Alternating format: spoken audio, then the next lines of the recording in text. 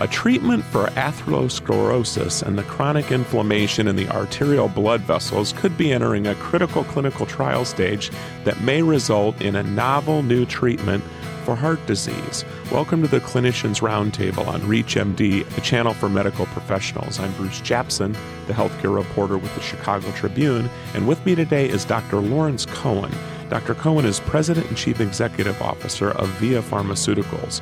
Dr. Cohen has served as President and CEO since VIA's formation in 2004, and before that he worked nearly 2 decades in the biotech industry, holding various executive roles, including that as CEO of Xiomix, a proteomics technology company he joined in 1999 as Chief Operating Officer.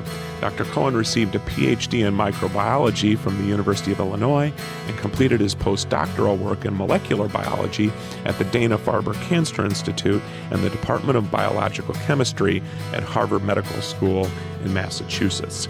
He joins us today from VIA's offices in San Francisco on Battery Street. Dr. Lawrence Cohen, welcome to ReachMD XM 157, the channel for medical professionals.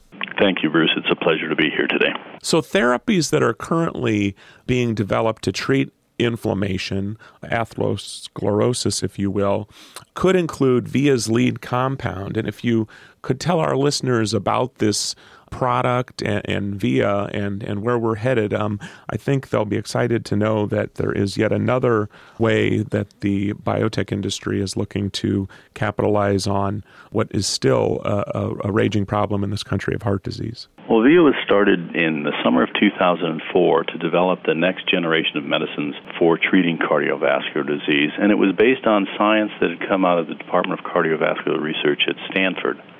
And specifically what it was a very thorough characterization of a large tissue bank of atherosclerotic arteries, which allowed us to identify what the appropriate molecular targets would be if you wanted to reduce inflammation in the vessel wall. Armed with this information, what we did is we went around to pharmaceutical companies and we said, you've been developing anti-inflammatory drugs for other indications for years. What we'd like to do is to take one of your drugs, which you didn't commercialize, that was known to be an anti-inflammatory in man in another condition such as asthma, and see if we can't take that drug and repurpose it or refocus it now on cardiovascular disease. So the drug that we have in the clinic is an inhibitor of an enzyme known as 5-lipoxygenase. It inhibits the production of leukotrienes, which are pro-inflammatory mediators that are definitely at work in the vessel wall. It's been in a lot of patients before, and it's been known to be an anti-inflammatory in asthma. And what we're trying to do is to demonstrate in a series of phase 2 clinical trials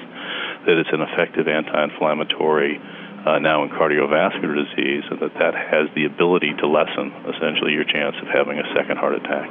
And so a lot of our listeners are more familiar with the statins, the antiplatelets, the blood pressure medications that I think you would say only reduce risk factors of coronary disease, but they don't directly treat inflammation, do they? That's exactly right. They may have some side effects, but they don't treat inflammation. So you think about it, we have the number one killer in the Western world, which is cardiovascular disease. There isn't a single drug on the market that actually treats the underlying molecular mechanism of the disease. They're only reducing the risk factors. And so where exactly is VIA right now? And if you could actually name your compound, I assume it doesn't have a brand name at this stage, and sort of where VIA is in the clinical trial process. Absolutely. The drug we're developing is we call VIA 2291. So at this point it has only a number, not yet a name. We licensed this drug from Abbott Laboratories in Chicago in 2005. And we thought that Abbott had done enough work on it in asthma that the FDA would allow us to directly go into a series of phase 2 clinical trials. So let's skip the first phase, which is primarily safety. Let's go into a series of phase 2 clinical trials, and we began those after meeting with the FDA in the third quarter of 2006.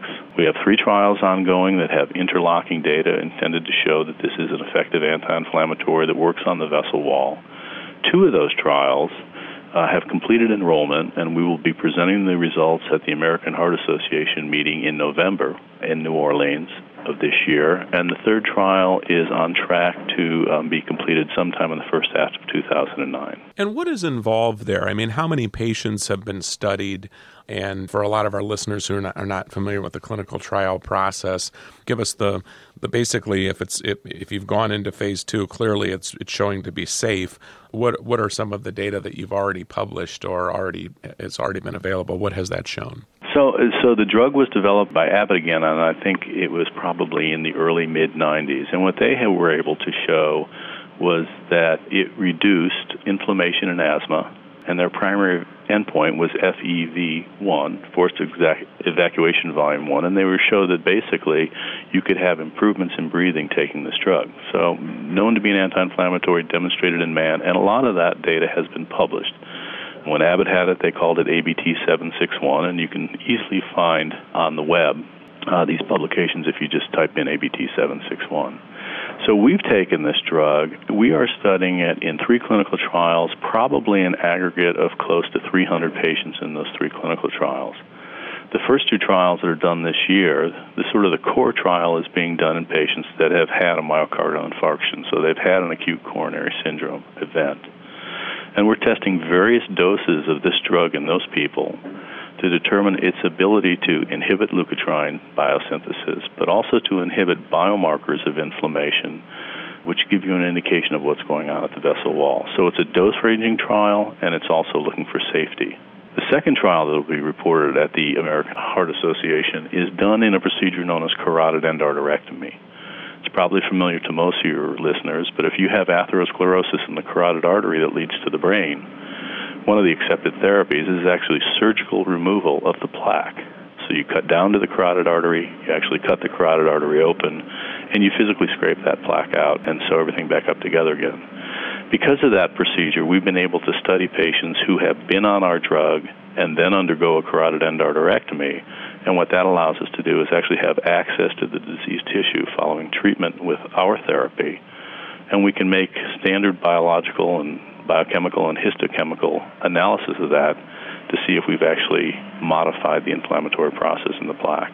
So those are the 2 trials that are reporting out this year. Well, if you're just joining us, or even if you're new to our channel, you're listening to ReachMD, a channel for medical professionals. I'm Bruce Japsen, your host. I'm a reporter with the Chicago Tribune, and joining me today is Dr. Lawrence Cohen. He's the Chief Executive Officer and President of VIA Pharmaceuticals, which has a product that is going to be entering next year, final phase clinical trial that treats atherosclerosis, which most folks are familiar with statins as a way to treat heart disease, but this is a product that is focusing on the chronic inflammation in the arterial blood vessels.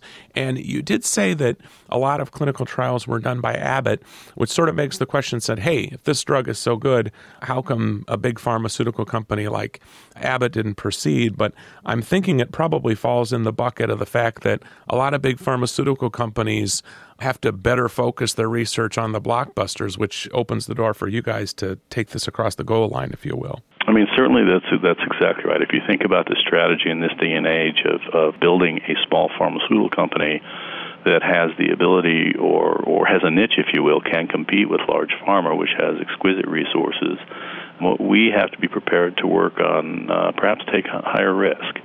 And so while Abbott had discontinued their program in asthma in the 90s, at that time, probably the role of inflammation, and specifically this pathway, was not well appreciated for atherosclerosis. And so we've gone back now with current knowledge, and we're sort of re-looking at an older drug for a new indication. And if you think about it, all of a sudden, Big Pharma is back into looking at new ways to treat heart disease. So VIA could potentially be on a wave here because a lot of pharmaceutical companies are looking beyond statins, which are quite frankly available in cheaper generic form, and they're looking at various ways to treat heart disease, and this would probably be one of the newer approaches, isn't it? Yeah, absolutely. I mean, as you can imagine, we try to stay on pharma's radar screen, if you will, so that they know who we are and they know what we're doing. And so we've had conversations with all of the major, not only in this country, but also international pharmaceutical companies. And I would say that the vast majority, if not all, are very interested in the approach, and many have internal programs. And could you give us the lay of the land here on what areas are being looked at in this treatment area of inflammation? And also, you're not the only company that is proceeding in clinical trials, but it certainly is a competitive situation. There's probably a dozen companies, and it could be more, but certainly I think it's around a dozen companies that are working in this space. That would include both large pharma and smaller biotechs like ourselves.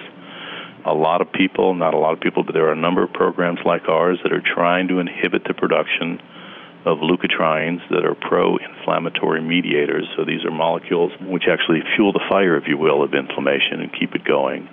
And then there are a number of companies that are actually looking at adhesion molecules, a class of molecules found on macrophages and other immune cells, which actually bind these cells and bring them to the site of the disease.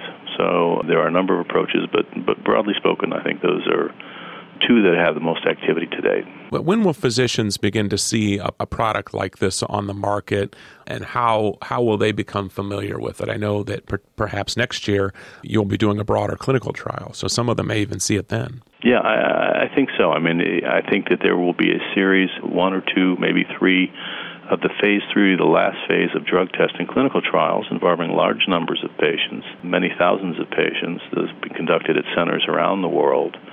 And so I think as drugs enter that phase of testing, they become much more highly visible. And what about the regulatory process? Is the FDA, are they prepared to address this new category of drugs? I wouldn't think that there have been any safety issues with these type of products, but let's face it, the FDA is under a little more pressure than it used to be when it starts evaluating drugs as they get in the later stages. Yeah, I think the FDA has taken a very clear path towards the approval of these types of drugs.